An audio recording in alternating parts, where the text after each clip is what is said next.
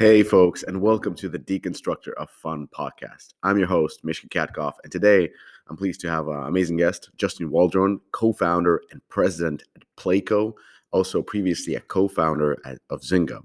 Now, if you've forgotten what Playco is, Playco raised $100 million at a $1 billion valuation not so long ago for instant games across platforms, with a round led by Sequoia and participations from pretty much every other top investor in Silicon Valley.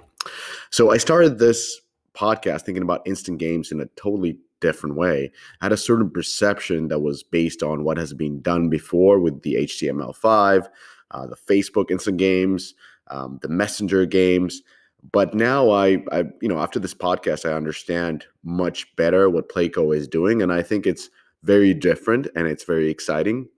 I think you'll like this podcast since it's not about, post App Store world or how do instant games can be done better, but it's more about emerging social platforms and how games can be a part of that. So I hope you enjoy this podcast. I appreciate all feedback. So please keep on sending this through, all the basic channels, the emails, the LinkedIns. If you have a moment, do write a quick review. And if you have if you want to give a star, give a star. Give up to 5 stars. We're happy to get those. Really helps with the algorithms and gets these podcast episodes to a larger circulation. Anyways, without further ado, a shout out to our fantastic sponsors, Facebook Gaming, ironSource, AppsFlyer, and Beamable. This episode is brought to you by Facebook Gaming. Facebook Gaming is building the world's gaming community by helping game makers, developers, and publishers to build, grow, and monetize their games. They do this by providing research-based insights, in-depth case studies, as well as a wide variety of educational materials. A recent example of this is Games Marketing Insights for 2021, a report that has just been released and is available to download for free right now. Of course, Facebook Gaming also helps developers and publishers of all sizes to deploy powerful UA and monetization strategies through a range of innovative solutions designed for games marketers in every corner of the industry. Go to fb.gg/DOF for in-depth educational materials, including playbooks, webinars, blogs, and reports, as well as great video content. Do you have the tools to turn your insights into action? Let's be honest, not all marketing activities are created equal. AppsFlyer's analytics suite simplifies its complex data and gives you a unified view of campaign performance so you can make better, faster marketing choices at every stage of the customer journey. The goal is to create exceptional experiences that keep customers engaged. To succeed, you need to meet your customers where they are. AppsFlyer's customer experience and engagement suite, powered by a reliable deep linking engine, lets you create personalized journeys that increase conversion and return on every experience. In addition, AppsFlyer is going to keep your budget safe from mobile ad fraud. Bots and click farms aren't going to generate revenue for you. That's why you need a comprehensive fraud protection solution to make sure you're investing in the right channels and only measuring and paying for real actions. Are you ready to start making good choices? Great. Go to appsflyer.com and get yourself an attribution partner you deserve. I think what's become clearer, certainly in the last few years as competition in the game industry has really stepped up, is that there's a fundamental difference between a great game and a great game business. You could be super lucky, your game is an instant hit, it's resonating with users, but for when that's not the case, or even when you just want to take your game growth to the next level, that's where we come in. So we've developed a really incredible platform that's designed to make you as powerful and as capable as possible in growing your game, whether that's growing your game revenue or growing your user base. That was Melissa Zeloff, VP of Marketing at ironSource.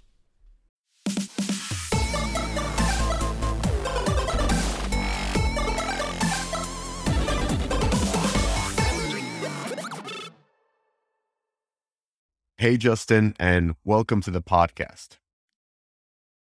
So, Justin, you're a co-founder and president of Playco, co-founder of Zynga. And for people who don't know Playco, and I think everybody knows Playco, but they kind of forgotten with the news cycle.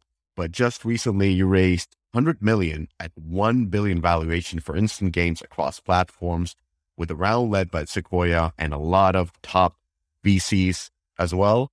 And just recently, you released your first game on TikTok. So Justin, welcome to the podcast. Thanks for having me. Really excited to have a chat with you. All right. So let's start with really basic. What's the story behind Playco? Because you're targeting platforms such as like cloud streaming, Google Play, Instant, iOS app clips, Facebook Instant Games, Snapchat Minis, now TikTok.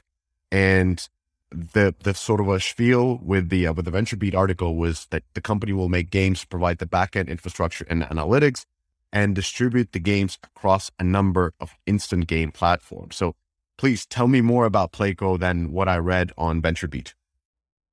Yeah, of course. So, well, it's great timing that we have a new game coming out on TikTok, because actually I think this story was challenging to tell last year. Actually, we had some instant game platforms we could point toward, and we have partnerships with companies like Facebook, and we've done a lot to build some games that have grown very large on their platforms. But this trend of a lot of social platforms opening up and to partner with them to go build a new type of game that's sort of appropriate for each of their audiences and the way that people use their product is something that was hard to tell last year. And so it's very nice to see this vision now coming to life. A month ago, we released the first games for Zoom, and we were one of the only game companies involved with partnering with Zoom. And basically, we're working very closely with every social platform to figure out how to bring games to their audience. We think that a lot of these platforms right now, people are spending all their time there, but they're lacking things to do. And so we think the opportunity is like, there's all these empty rooms and there's no toys in them, and we just want to go and kind of bring the activities. And so that's what the company's focused on. So it seems sort of, if you just list out the platforms, it seems a bit complicated and scattered, but actually like the one thing that unites all these platforms is that they are places that people spend all their time, and we just want to add the fun. And why was it so challenging last year compared to now? It's a great question. There has been a lot of momentum on the idea of having more different types of marketplaces for games and distribution. But the way that we see this is it's not really about just distribution. I know there are other companies that sort of look at it that way. We are thinking about experiences, actually. And so we think that when you think about how you play a game, it's natural that you want to play with your friends. And actually that's the default. And it's so obvious that it's actually, it seems too obvious to be a strategy, but it's very, very difficult to execute on.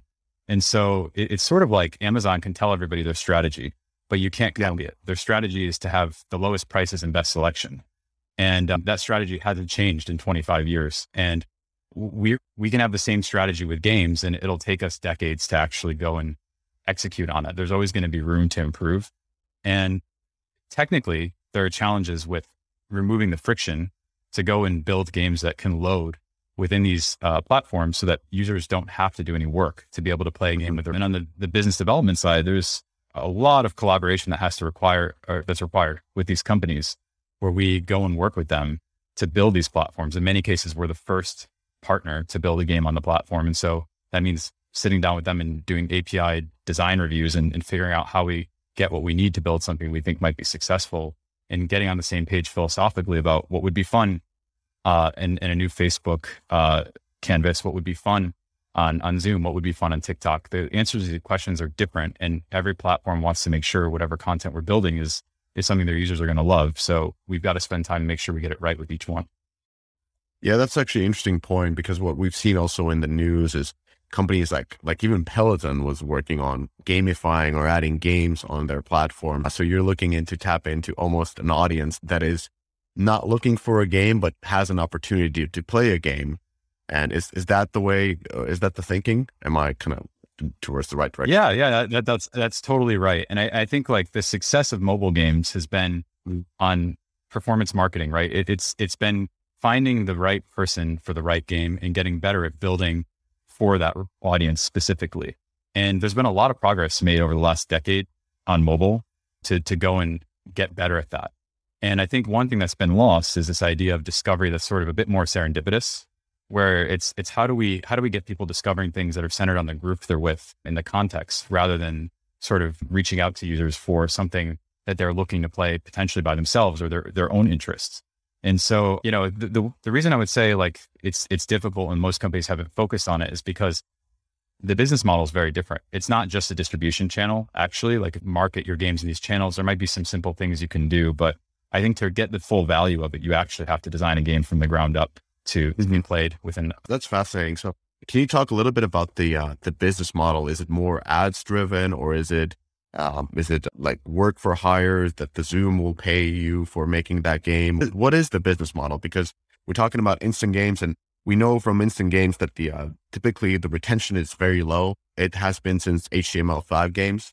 Yes, they are very social, but also, yeah, and they grow really fast. But yeah, the retention has always been the issue. Like the retention has been always super low. And because of that, there's not really in-app purchases that you can do. And it's basically ad monetization or other. And what's your business model here? Yeah, I mean, retention is a struggle for every game developer, right? Or maybe every app developer in the world. I feel like it's what everybody lives and dies by these days. So for us, like, I think it just depends on how you think about the funnel. If you imagine like how you discover a game right now, if you're discovering it through advertising, there are a lot of people who are seeing ad impressions of your game on an ad network before someone taps. And so if you look at that as the top of the funnel, you can imagine we have a lot of people who may be sharing this game to play with their friends who may or may not get in and play. And what we do know is that people are much more likely to give this game like a chance if there's someone they care about is playing it right now. And so the top of the funnel is actually much broader. It is true that we have to then figure out a way to keep them. And I think like that requires sort of a new thinking around design, around like, well, what made them go there in the first place? It's they wanted to play with their friends. And so we have to keep that going.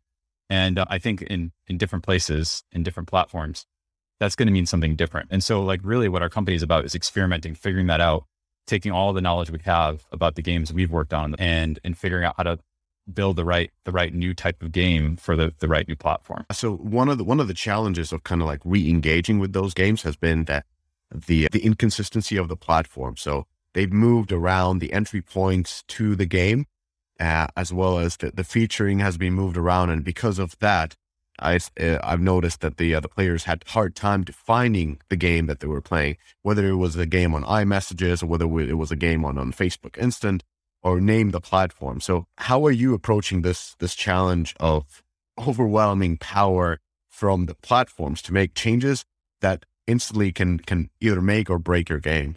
Yeah, I mean, I think if you want to build on a really stable platform, you should probably build on the app stores. I mean, I think they change their APIs once a year, and then have a large developer conference. It's very predictable. It's very stable. I think if you want to actually build something that's new, it's nice to focus in a place where things are changing all the time because it's an opportunity. And so what we do is we have conversations with these platforms, and the faster they're changing things, the more opportunities we have to be a part of what gets put out next. And so we spend a lot of time with them working on the roadmap and sharing our information and data and like trying to actually figure out how to make things successful. And that's what gets me excited. So for sure, like it's a necessary part of the business of what we're doing. And I think over time, it'll get more stable as we really lock in, what it is that people value on each of these platforms. But I will say that I think the answer is there have been some successful platforms we can follow, and we've learned a lot in a lot of different places. So I actually think, things are going to get more stable much more quickly. So by successful platforms, you mean the platforms in Asia, right? I think. Yeah, that's definitely for sure. Yeah. With Line, I believe Line as well as with WeChat, they have some very strong instant game platforms. You know better. This is just kind of me like searching my memories. I think I've heard something about that, but of course I don't use WeChat or Line anymore.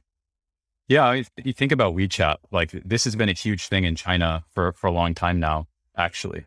And so you have to ask yourself the question, like, why isn't it big everywhere else? And it requires an enormous amount of execution. And there's a bit of a chicken and egg problem. You can't go build a platform when developers aren't interested in building on such a platform. And we can't go and build on these platforms unless they exist. And so we're just saying, look, this should exist. There is a huge customer base for this. It is the most mass market form of gaming, we think. And I think there's evidence to that in the past. So we're just trying to go and like basically figure out how to build it and know that like in the long run, it's something that everyone's going to be interested in. Can you talk about some of the success cases in Asia, whether it's online or WhatsApp? Like what type of games work there, and do they work in the same way that you have like a couple of big games and people are playing those constantly? Or is it more like almost like a hyper casual market where you have, the monthly or even weekly top games and they rotate so fast because they're so simple and then they quickly accumulate tens of millions of installs? Like how does it look like in Asia? We're focused on building games that look a lot like the successful App Store games. These are games that, to use words we were using at other companies, like forever franchises or evergreen franchises. We want to make games that people can play for a long time. So it is true that there are some hyper casual titles that are, having some success with this type of discovery. We're interested in building stuff that people play for the next 10 years.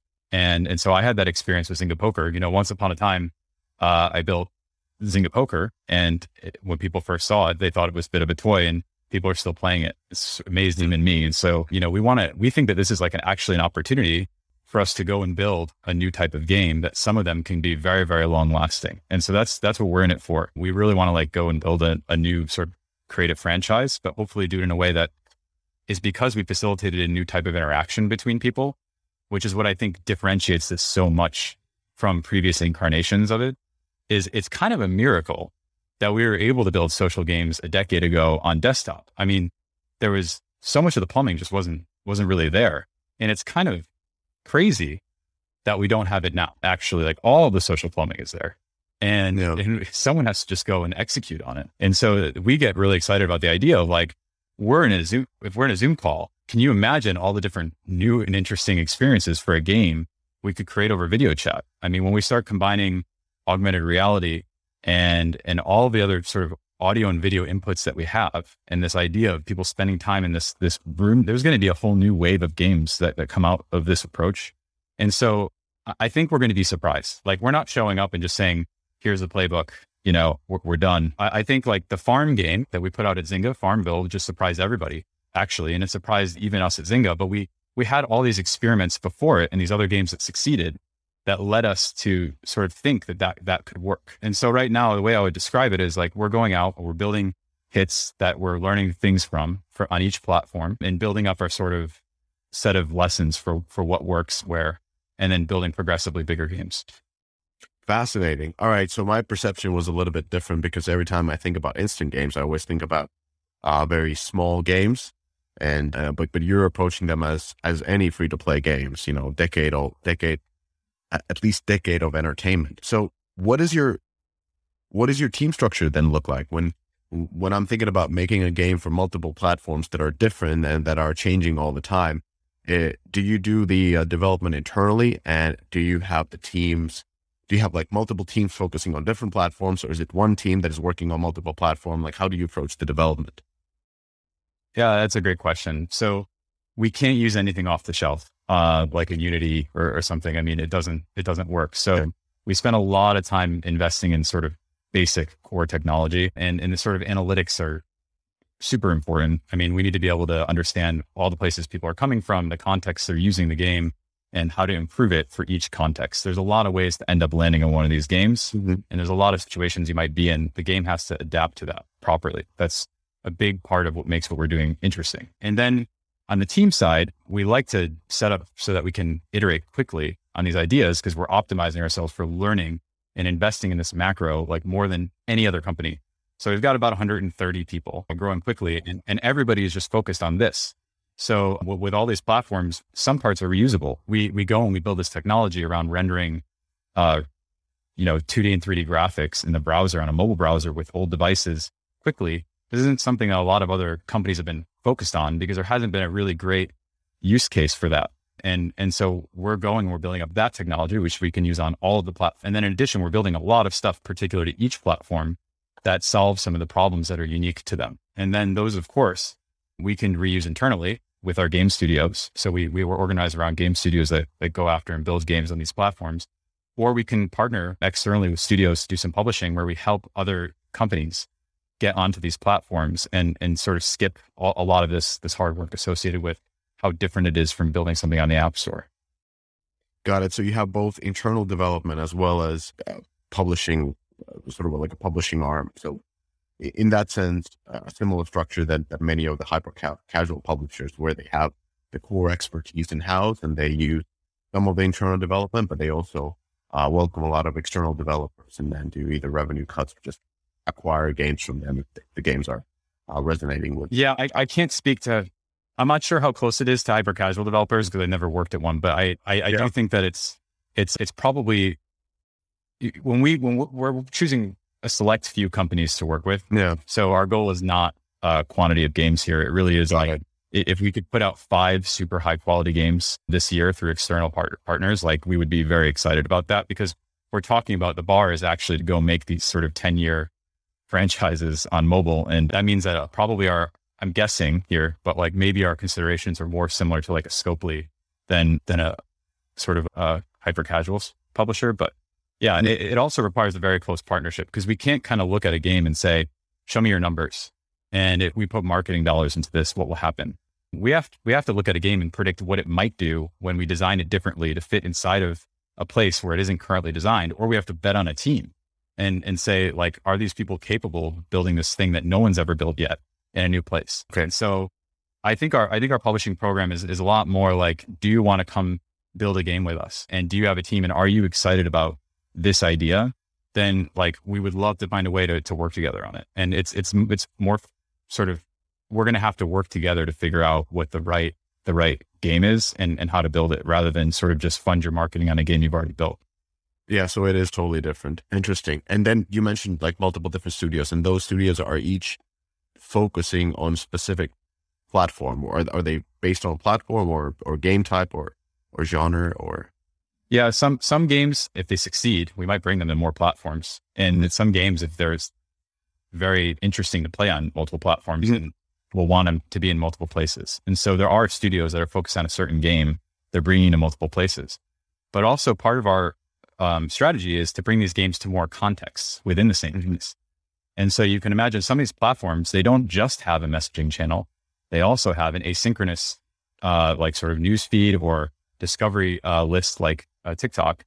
And maybe they also have live video. And it might be that these games start living in multiple channels in one place, and depending on where the game loads up, it has to have like a different context aware sort of way of playing. Right.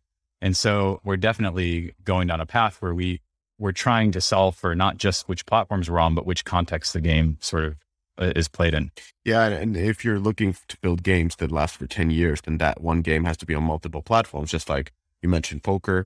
Well, poker has migrated from Facebook to mobile devices. I'm sure it's on browsers as well. And I'm sure it has gone through various type of different platforms, and will be going through more platforms as it closed on 2 decades. What are the sort of kind of 2 questions. Like, do you have any of your games kind of succeeding in their first steps on certain platforms? And what are the key challenges? Like, is it retaining? Is it making the same game work on multiple platforms? Because users are probably using multiple different platforms, and you want them to engage with the same game. Like, what are some of the key challenges that you're facing, other than that the market and the platforms are changing constantly, and you have to find out new ways? But what are some of the other practical challenges? It's a great question. So challenges. I mean, I can speak to what's a little bit different from developing a game for the App Store. And it's not just the technology, but it's also on the distribution side. I mean, I think when it comes to how a larger mobile game company can like rationally greenlight a project, there's a lot of data that you can go by at this point. And I think a lot of the best game studios in the world are incredibly data driven. And so are we, actually. We're super data driven. But what I would say is that we don't have a lot of data on what types of games will work in these contexts. And so we really need to sort of look in multiple places and be inspired and have an opinion and try it out before we can really know for sure. And we're lucky because we have a lot of people at the company who've been doing this or similar things for a while. And so, I had a stint in social games before this, and my co-founder Take built Kaido Royale, which in Japan was like the #1 social game a decade ago back on flip phones. And Michael, our CEO, he's behind building some very large open source web technologies and has been working on like improving HTML5 and browser standards for a long time. And so we have a team that like really, this isn't sort of like just the next step of us jumping into, whatever is filled with hype and games in the moment. This is something that we've all been thinking about for a very, very long time. And then we decided the timing was super interesting right now. And I think when we set out to do it, to get back to your question of what's challenging, we were expecting that there would be a few platforms rolling out this year. And what we've seen is that it's actually happening a lot faster than we expected. And so for us, it feels like we're under-resourced, to be completely honest with you. Our fundraise look huge. And we have, like I said, about 130 people, but we definitely need a lot more. And the fun part is like, we're building stuff that requires smaller teams because things are changing fast. So we need to ship things fast because we can't go build something that takes a year if the platform is moving from under us. We have to be more nimble than that. And so what I would say is like, just addressing all the opportunities that we've seen is the biggest challenge. And so we're just constantly looking for more ways to either get more people on board with publishing, to get external great teams who are excited about this idea, but don't know much about it on board and help them get up to speed on it quickly. And also with hiring, because I think there are a lot of people who they want to make games that their friends can play and that their family can play. And we want to be a place where you can come and do that. And I think we're starting to see it happen. So that's really exciting. Like I don't know why, but I always get most excited like when I realize, you know, my grandmother or somebody like that is playing a game we made and I didn't tell her about it. So that's kind of like with the bars. Let's take a little break and talk about how to boost your live ops. Now, we all know that you need great people and fantastic tools to get the most out of your live games. And I'm sure you got the people part covered, but how fantastic your tools truly are. Well, listen, if your game is made with Unity, you need to check out Beamable. Beamable is like an operating system for live games built in Unity. Beamable simplifies everything from updating your game to selling all those cool in-game items with special offers. And when it comes to live events and competitive features like leaderboards, Beamable got you covered. And Beamable is not only for your product folks. With visual prefabs for Unity and the ability to keep all your server code in C# means life is simpler for your programmers, and most importantly, you'll get to the market faster. If much lower cost of development and efficiency of operations is your jam, then Beamable is your toast. Go to beamable.com because Deconstructor of Fun told you so. So I feel like you're leading the charge in terms of casual games and this sort of I'm not sure if you're only making casual games, but you're definitely leading the charge in this post App Store world. And before that, I mean, not even before that, like we've seen actually during the couple of years now, and especially during the last year, a lot of articles being published about some of the biggest companies focusing on the post App Store world, whether it's Microsoft, whether it's Facebook, you name it. So my question is kind of leaning towards not the current world of the App Store world, especially with Apple being so protective of their platform. What's your take on that? Like, does that cause challenges to you, or is it more like an enabler? Well, I to be honest, I don't love the framing of a post App Store world. I think it's kind of out of date, right? And a lot of the stuff that's attached to these things like HTML5 and post App Store, it's from a model where people thought of as like one side had to win. I think it's a false dichotomy. I don't think it's like that at all. I think Apple and Google are going to be some of our biggest partners because they have some of the most interesting social spaces in the world. I mean, FaceTime is an awesome platform. We love to build content for it. So is iMessage. Google has Meet. I just think that like what we're interested in is not how that plays out. We're interested in the abundance that we're seeing with the social platforms. And so I think for us, it's exciting that each of these platforms solves different problems for different people. And so what we see is like there's space for a lot of them to coexist. And that feels really interesting. And it's also a challenge for us to really understand, these two companies, they may both have a messenger, but one of them, their users may love it for a very different reason than another. And their usage patterns might be different. And we have to actually really deeply understand these products to be able to go and build the right game in the right place. And so when I think about the sort of, I would call it like the multiverse of where these games live, that's a big part of the challenge is just like, well, now if we want to make a game that can live everywhere, but be really fit in wherever it does, that's like a whole new design challenge. So we're spending a lot of time on that. Yeah, I love that thinking because it's not thinking either or, but it's like both. So as their platforms grow, So is the ability for your games to grow at the same time. Have you been following what's been happening with the hyper casual games and previously with the instant games? Like, what are some of the key learnings there? I'm asking it because I'm using hyper casual as an example, not in the sense of how their business model works, but more of because they are the most accessible games. And I feel like accessibility is the key selling argument with the games that you're making. They're accessible in all the different platforms, and through that, they can't be too complex. Like, I mean, poker is a complex game, but if you know how to play poker, you know how to play poker. Same things with chess and otherwise. So I'm using instant games and hyper casual games just an example of highly accessible games. So what I'm trying to ask is like, what kind of learnings have you taken from both instant and hyper casual games before, and how has that affected in the way you approach the market now?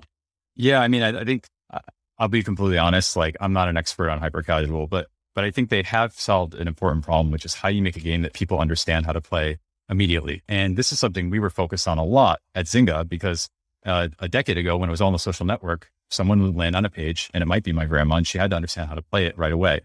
And everyone thinks, new user experience is important, even no matter where they're building it. But there's a lot you can control for with how you market a game that, to your point, gets you somebody who might know something about what you're giving them. And so we don't get that guarantee. So, you need to be able to just look at the thing and understand what it is and how to play it. And that doesn't really limit the complexity you can get to. I think it's, is it Bushnell's law that something is a great game is easy to learn, but difficult to master?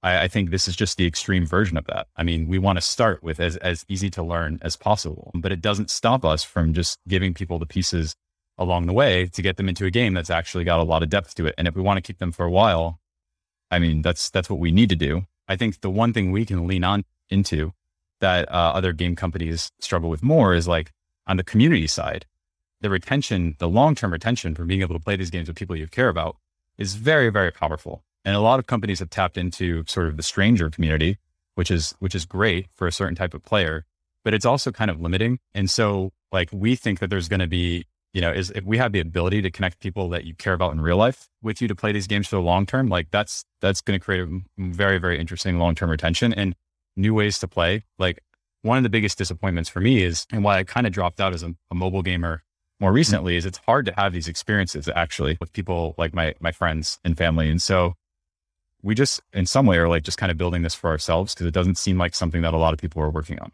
So you mentioned it was harder to have the social experience.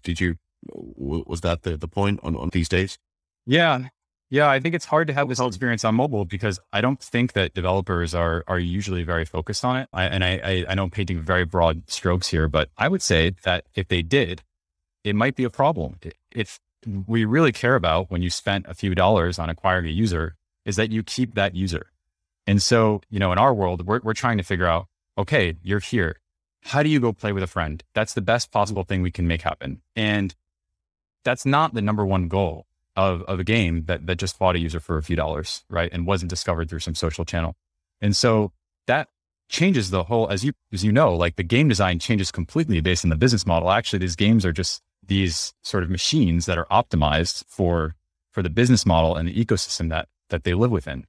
And so in some ways, if the only way to grow a game is by having more efficient marketing or having better LTV, well, then that's going to produce a certain type of game. And if the way that we succeed is by matching you to play and have great experiences with your friends as much as possible, because that also means the games will grow more quickly.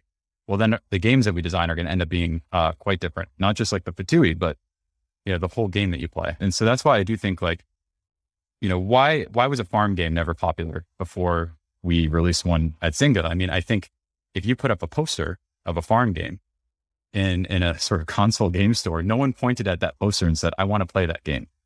But if you created a space and these people were playing with their friends and they were inviting each other into it, they're like, a farm game, that's weird, but my aunt is there and my brother is there, I might as well check it out. And then they get there and they're like, oh, this is kind of interesting. This is like a very different feeling, right? And so, whereas right now an ad has to pull you away from whatever you're doing, and that takes a certain level of interest, versus the way that people are discovering games on social platforms where their friend is inviting them to play, it's really about the person first and the content second, right? And so you end up seeing like just basically a different type of category that succeeds. And I think that we're going to be, just like we were surprised by farm games being a huge thing, I think there's going to be multiple other new genres that emerge from this if we actually succeed. Yeah, I get your point. I mean, I've played instant games exactly because of that reason, because they came in from a friend and you're playing them together with others. But I would definitely counter the broad aspect that the mobile games are not as social. I would say that mobile games are extremely data driven. So just like the old Zynga games, it's really important to get the players into that flow of learning and enjoying your game, and then get you in the flow of cooperation or competition, depending on the game, through very simple actions, whether it's withering the crops or helping somebody else to water their crops and so forth. And by this sort of like a light visitation, you go into, and then you start kind of looking at your progress versus the progress of the others, look at your farm compared to the farm of somebody else. And through that incentivizes more engagement and incentivizes more monetization. So I think that these sort of deep games that we have on mobile right now, they're optimized to retain players early on through a little bit of a more single player experience, but they do introduce social quite quickly. They just don't approach it in a way that, hey, your aunt is play this game. It's more like, get going, get good at what you're doing, see what everybody else is doing. Now start playing with others. And I feel like that approach is much more accessible to players. And that is why they are not incredibly social off the bat. But they get very social as you get comfortable with playing, and through that, you're more comfortable playing with others. So that's just the way I see it. But I might be wrong.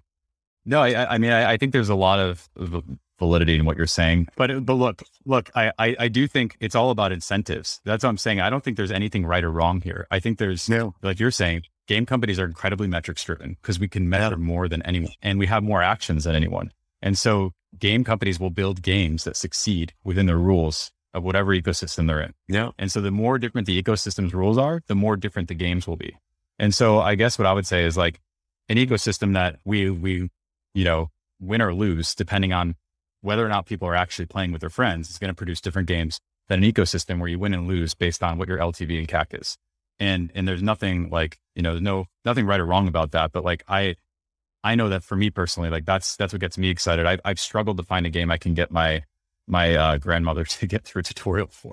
So that's part of the problem. So the approach you're saying is working for a certain set of people. That's the challenge.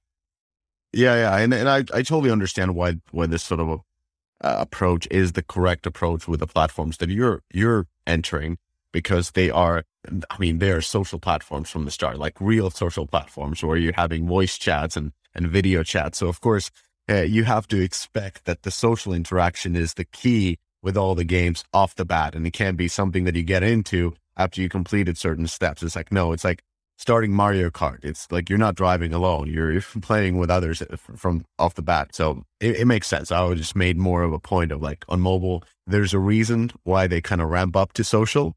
And yes, the heavy performance marketing definitely leads to games being directed at certain audiences. And that's why it would be highly unlikely that you'd be playing a game with your grandmother, since your player personas probably fall too far away from each other. Again, I don't know, your grandmother's player persona might be close, might be far away, but I would assume pretty far away. Yeah. And unfortunately, she might not have the best LTV ever. And so maybe this is the rational thing to do, is my point. And so what we're excited about is creating new ways for people to interact. And like you mentioned, there's voice and there's video, and there's more rich communications that are happening on all these platforms. But we don't think it stops there. We think that people, if they can actually go back and forth in ways that are meaningful, that's super interesting. And I think that we have a chance to put games in a place where they can actually do that and go and prove that out. And so that's what we're focused on proving, is that like, yeah, you're going in video is sort of like the highest fidelity thing we have now when we're communicating, but what next? Like, what is there that we can make even video more meaningful with the things that we can put in the space? And we're working on this problem. And I think a lot of the platforms are excited about it, because if you think about it, it's like one of the most interesting things they can do to enhance the spaces they're already creating is like, how do we go and and give people more ways to actually interact that they can't interact with, they can't use that way of interacting anywhere else. And so I remember when, video chat was something that we couldn't take for granted. Like we would use these older video chat platforms and the latency would be so bad, or we'd get disconnected so many times that we just didn't know if it was, and now it basically works. But, I think there'll be potentially a future where, when we use these communication platforms and they don't have anything interesting or fun to do, where we kind of see it the same way. It's like the stakes of how you keep people entertained and connected are just going to change, and going to the place without sort of the places where you can actually engage with your fans, which is to speak more about what we're doing on TikTok. We've worked with one of the largest creators on TikTok's platform. They're named Sway House. They make some very incredibly viral videos on TikTok. And we worked with them to build a game that they can have their followers and their fans play. And we think this is super interesting because creators like Sway House, they have a lot of ideas and a lot of ways they want to engage but marketing an app store game is a much riskier, longer term, more expensive sort of thing to go and do. And so we can go and work with them and build a game that they can promote in their own channel and that their fans can play without any downloads, totally frictionlessly, and get that experience of interacting with people they really care about and potentially monetizing in a way that could be a great revenue source for a creator like the team at Sway House. And that's just the first one we'll be doing there. And we definitely have other sort of plans to work with these types of creators soon. So it's not just about what we realize along the way on our mission is that it's not just about connecting, friends and family. It's actually about connecting people in general. And that there are a lot of creators that have audiences that they want deeper ways of connecting with their fans actually. And we're also in a very interesting position to go and help them make that happen. So we have a creator platform that we've been working a lot on, and the launch of it is this TikTok game that we put out. Nice. So it's the TikTok game is on. I haven't used TikTok really, maybe once. So you have to go to Sway House, and then you can get the game. You can play the game there, right? Or how do listeners access basically that game? That's what I'm trying to ask. Well, hopefully we'll have a link on our website where you can go and find it. Otherwise, you can also find it on the official Sway House account on TikTok. You can go check out a video. You can play it from there. Awesome. So go check it out on Playco website. There will be a link in the description, or if you use TikTok, then Sway House. So let's, there's a lot of great challenges and a lot of amazing opportunities that Playco is after. What are the short-term goals for you guys? Like, what are you looking for? So you have enough funding, so you're probably looking for development talent. Am I correct? Yeah, we are looking for development talent, and we've really gone to great lengths to hire people who are experts in the mobile web, just because there are fewer of them. And we think it's an awesome home for engineers who are interested in building stuff here, because I think there aren't a lot of other game companies that are as focused on it as we are. So there's that. But I will say, on the product side, I've just met a lot of really great people who are looking for something new to do. And if you're really passionate about trying to figure out what this could look like, this is a really interesting time to join. And so, we need people to come and lead these teams, these small teams, to go and figure out what the future is on each of these platforms. And it's like operating your own small startup within our company. And you can work with a lot of other great people, learn from each other, work with our shared infrastructure, and try to build something big. And for us, because of the type of games we're building, we really want to hit a scale where hopefully over time we can make something that's really a cultural phenomenon, right? And the reason for building on these platforms is that they can get to that level of scale. That would be difficult if we had to do performance marketing for one of these games. And, we haven't done that yet, but we've made a lot of progress actually on getting to scale on several of these platforms now. So it's a really exciting time to come and figure it out, and excited to hear from anybody from the game industry that's, whether you have your own studio and you want to find a way to work with us, or you're just kind of looking for a sort of something different, and you're not scared of the changes and the speed at which these changes are happening, then to come join us and help us figure it out. What are the locations you're looking for? We're actually, we're remote. So we hire people from everywhere. And I think we have people in over 18 different countries right now with 134 teams. So we've been living and breathing that over the last year. And we have, some people in Tokyo, we have people in the Bay Area, we have people everywhere at this point. And we're starting to get to the size where we have people in enough different time zones that we can build game teams in different time zones all around the world. And it took a while to get there. And it took a lot of sleepless nights for people involved. But now I would say we're getting to the point where, no matter where you join, you're gonna have a teammate that's on at the same time as you. And so we're ready to, absorb and grow game teams anywhere.